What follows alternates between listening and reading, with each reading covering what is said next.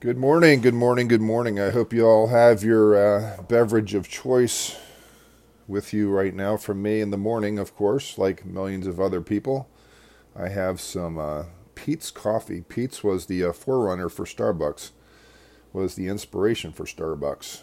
Howard Schultz was working in some capacity for a coffee company, and he had to go to Italy to get some espresso machines, I think, and tasted some really good coffee in Italy. And when he was in the States, had some Peet's, and Peet's was putting out good coffee early on, before good coffee was a thing, somewhat similar to the craft beer market. And Peet's was the precursor to Starbucks. So Peet's is still around. It doesn't only roast its beans heavily in the Italian style anymore. It has other roast variations and different types of beans. So it's really, really good coffee. If you like coffee, Peet's has a good program to send you coffee free in the mail. It's pretty affordable, even with inflation. So if you listen to this in the evening, hopefully you're enjoying something that you like, such as a beer, a cocktail, a bourbon, perhaps, a glass of wine, orange juice, tomato juice, prune juice. Could be whatever you're into. Tea. Some people love tea. I like tea once in a while. I don't love it. I'll drink tea at night sometimes, or in the evening, because it doesn't have quite a caffeine load. So I am enjoying Peet's today. I have to apologize ahead of time. This is Soren with sinuses again. My sinuses tend to run a bit when I drink coffee, and I don't know what else to do. I like drinking coffee and doing this podcast, and I like drinking coffee and doing this podcast while the coffee's still just starting. It seems to work. It seems to be a good thing to pair together. So today we're doing the lily of the field and the bird of the air. I am really, really intent on focusing specifically on this book and not jumping around to the pile of other Soren books that I have sitting here. I want to get through this once and for all. I was jumping around quite a bit with Soren and social media, and again, it's been really, really instructive recently. I've had to take my own advice in terms of how to interact on social media. We counsel ourselves. John Calvin said, "I preach the gospel to myself," and it's good to remember what we believe and then reflect upon it and then act accordingly. Act consistent to our beliefs. All of us struggle with that. It's not a perfect image, our beliefs and our actions, but they should overlap quite a bit, despite human sinfulness and imperfection and finiteness. So Soren wrote this book, and it was ready for publication in 1813, 1848, and it was ready for the printer. This was 7 years after his breakup with his fiancée, Regina, where he acted like a jerk, pretty much. But it was to hide his feelings and his feelings of that maybe marriage wasn't for him. And rather than him being honest with Regina about that, which I struggle understanding why he couldn't just be honest, but let's give Soren the right to be human. Soren decided to act cold and calculating and mean to her, to break the bond, to break the bond that she had with him. And it was a hard bond to break because she loved him, and perhaps loved him for the rest of his life and her life. She lived into the 1900s sometime and gained some notoriety over time as being the woman that Soren had broken up with. Soren was coming into favor a little bit after his demise. It took several decades for people to really appreciate his work. And then Regina kind of had some reflected glory there, I suppose, in a way. But she didn't seem like she was milking it for all it's worth. You know, sometimes you have people that are connected to a famous person, and they want to do all they can to bask in the reflected glory, like Patrick Mahomes' brother the quarterback from the Chiefs. His brother's a bit of a publicity hound, it seems like. So April 13th, 1848, Soren is already in the battle with the Corsair, which commenced in 1846 because Soren challenged the satirical newspaper rag to take him on. And Soren got more than he bargained for because they had a secret weapon, a caricaturist who made fun of Soren's physical ailments and disabilities. It was rather cruel and unusual. It's a cheap shot. You know, when people resort to insults, that they've essentially lost the argument. We don't see it that way, but that's what it is. If somebody becomes very, very insulting, that's a concession that their arguments aren't that strong. We have to hold people to the standard that if they can't make their points without being insulting, that they need to cease. They need to shut up and move on, because they've already shown they're not capable of handling the discussion in a constructive fashion. And we really have to hold to that. Somehow insults have become acceptable. I told somebody recently on Twitter, because she was talking about Trump owning the liberals. I said, you know, Trump has taught Christians it's okay to hate.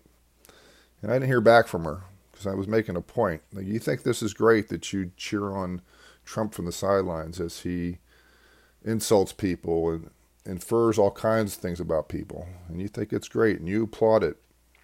And let's call it what it is. It's hatred. It's hatred, man. Now, I have to be careful about not hating them. That's a struggle for me, because I hate Donald Trump. I hate him. I hate for what he stands for. I don't just hate what he does. I hate the man. I hate him. And God is working on me not to hate the man, because I do hate him. And I'll be honest about it. Okay, again, I mentioned if one is not a Christian, ultimately Kierkegaard will only make sense in parts. You won't get the entire picture of who Soren is. I think Soren's Christianity has been disembodied from his writings, and existentialists, both in the past and the present, see Soren as kind of the patriarch of existentialism, which he is. But they want to take away the Christianity. They want to take away the faith. They want to take away all the biblical references, which means you might as well cut off a leg of a racehorse and tell him to run. That's not how Soren operates. You need all aspects of who he is as an individual. So people appropriate Kierkegaard in spots and in places. They like to make memes about things that he said, but they don't put those pieces like pieces in a puzzle to form a big picture. So this is not me that's going into this today. This is Soren. This is Soren who's in this exposition in terms of the Christian application. His books, Lily of the Field and The Bird of the Air, Three Godly Discourses, is a good example of this Christian writing. Now, Soren became more dedicated to his faith after the Corsair went after him, because it caused people in Copenhagen to make fun of him and to make him an outsider and to persecute him in a way. I don't think he was physically ever in danger, but they made life for him very miserable, which really focused Soren on individualism and a person's calling before God. Persecution will do that. You'll find out who your friends are. If you're going through a hard time and it's not popular to join you, you'll find out who has your back pretty quick. Just like if you have to move your furniture from one house to another and you have to move all your possessions, you'll find out who your friends are pretty quick if you give them enough time. You can't ask them the day before. But if you say, hey, I'm moving in 2 months, and you get the word out to your friends, the people that show up are probably your friends, and the people that don't probably are not your friends. I know it's a bit of a stereotype and a generalization, but persecution. Say, if you want to know who your friends are, ask to be picked up at the airport. Same thing. Because it inconveniences people. People who care about you are willing to be inconvenienced.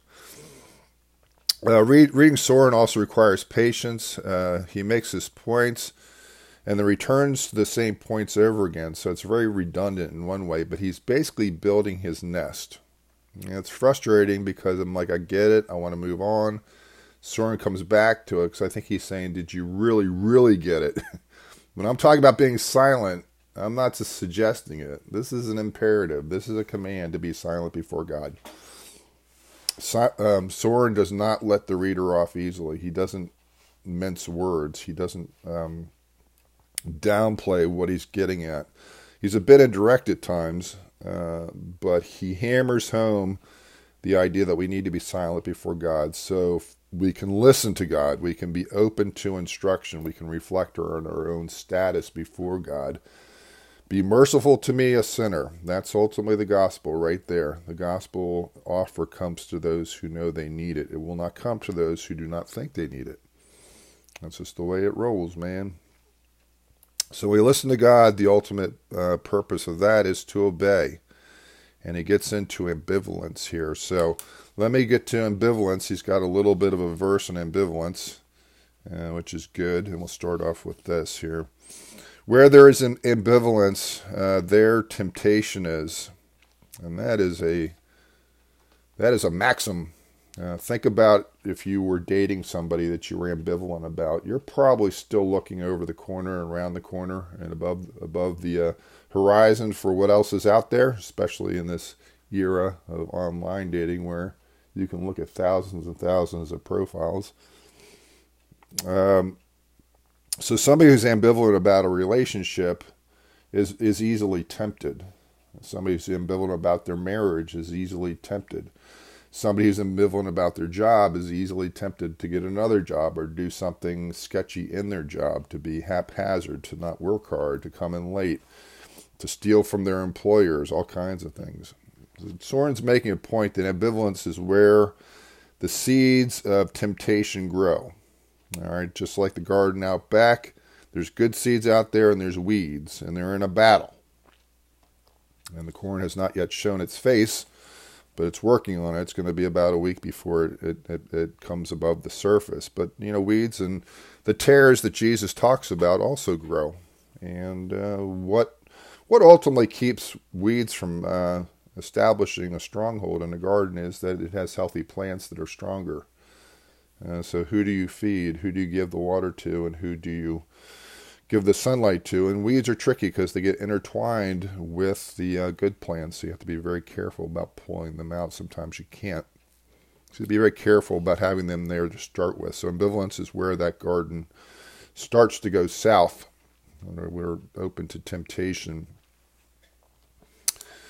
So get ready for Soren to bring on the heat here.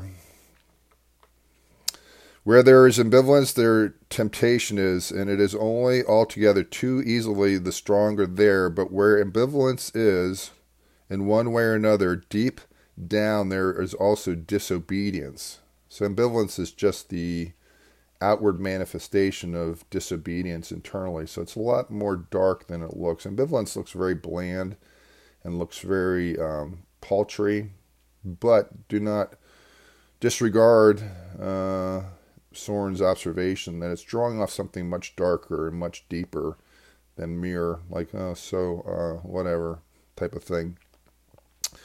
There is nothing whatever ambivalent in the lily and the bird, precisely because unconditional obedience is present deep down and everywhere. And it is precisely for this reason, because there is nothing ambivalent in the lily and the bird, that it is impossible to lead the lily and the bird into temptation. Where there is no ambivalence, Satan is powerless. So, Soren's being a bit politically incorrect here. He's talking about Satan, the force of evil that's described in the Bible, the archangel Satan, who has human followers. Satan is powerless. Where there is no ambivalence, temptation is as powerless as a bird catcher with his snares, when there's no birds and there are no birds to be found. So think about a bird catcher with a snare. A bird who is full and content will not be found by the bird catcher. So we're at 14 minutes here. I'm going to read a large sections of Soren. So got to take a deep breath and a shot of coffee here. There we go. It's so delicious, this coffee. No one can serve two masters. He must either love one and hate the other, or hold fast to the one and despise the other. So I'll just take a quick aside. You know, when people talk about having a side hustle, it's their primary job. Be very careful. Your side hustle will start to steal into your primary job. And I always felt when I worked as a professional that my employer who signed the check had my time and had my energy. And I had side projects that I was working on, but I put them on hold for quite some time once I came to the realization that they were just detracting me and distracting me from my primary calling, which was to be a school counselor. So all this talk about having a side hustle, now sometimes people have to do that. They have to pick up a second job because they can't make enough money. That's different. You know, you might have two masters, but you're being forced to by the messed up economy that we have now or whatever. But if you're being paid by your employer and it's a living wage, you owe your employer obedience. You must serve them completely, within reason, of course. Your family's still important. Your relaxation's still important. But when you're supposed to work, you work. You're not on your phone. You're not screwing around, hanging out at the coffee machine. You're not wasting your time cruising the internet on your issued laptop and doing things you shouldn't be doing, like checking Netflix and watching series and things like that. People do all this stuff. I used to work with people sometimes in my career. Had bad habits. One guy was ensconced in the bathroom. He'd be in there reading the paper, man. He'd be there reading the paper for a long time because I'd see him crawl out of the bathroom at some point, be in there for an hour when he didn't have an assignment, and then he'd come out. I knew what he was up to. No one could serve two masters. You must either love the one and hate the other, or hold fast to the one and despise the other. You cannot serve God and mammon. Mammon was a term for money in the New Testament. In the Old Testament, it's an Aramaic word. In Aramaic, it's kind of a street Hebrew that Jesus spoke in. He didn't speak in classical Hebrew. He spoke in Aramaic. Not God and the world, not good and evil. Thus, there are two powers, God and the world, good and evil. And the reason a human being can only serve one master is certainly that these two powers, even though one power is infinitely stronger than the other, and are in mortal combat with one another. So let me try that again. God and the world, good and evil, and the reason a human being can only serve one master is certainly that these two powers, even though one power is infinitely stronger than the other, are in mortal combat with one another. Mortal combat. This enormous danger, a danger in which a human being is indeed situated by virtue of being a human being, and a danger that the lily and the bird are spared in their unconditional obedience, which is happy innocence, for neither God and the world nor good and evil are fighting over them. This enormous danger that the human being is situated between these two enormous powers, and the choice is left to him or her. This enormous danger is that one must either love or hate, that not to love is to hate. For these two powers are so hostile that the least inclination to one side is regarded by the other side as unconditional opposition. If a human being forgets this absolute danger in which he is situated, and note well, the attempt to forget a danger of this sort is certainly no useful protection against it. If a human being forgets that he is situated in this enormous danger, if he believes he is not in danger, if he even says peace and no danger, then the words of the gospel must seem to him as a foolish exaggeration. C.S. Lewis talks about Satan in some of his writings. I don't remember specifically where, but he mentions that Satan is not God's equal. That was the condition or the reason for Satan's expulsion from heaven or eternity, is he wanted to be God's equal. He's an angel. He's an archangel. So he's an angel of angels, so to speak. And C.S. Lewis points out that if you were to kind of compare Satan to another figure in the Bible, it would be like the archangel Michael or Gabriel. And they appear in the Bible in certain junctures in certain places.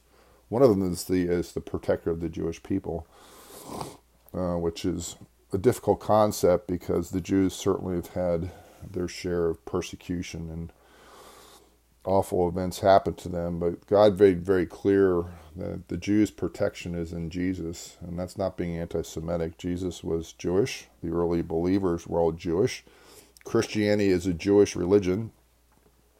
It's not something that the Greeks came up with. It came from the seed of Abraham, as they say.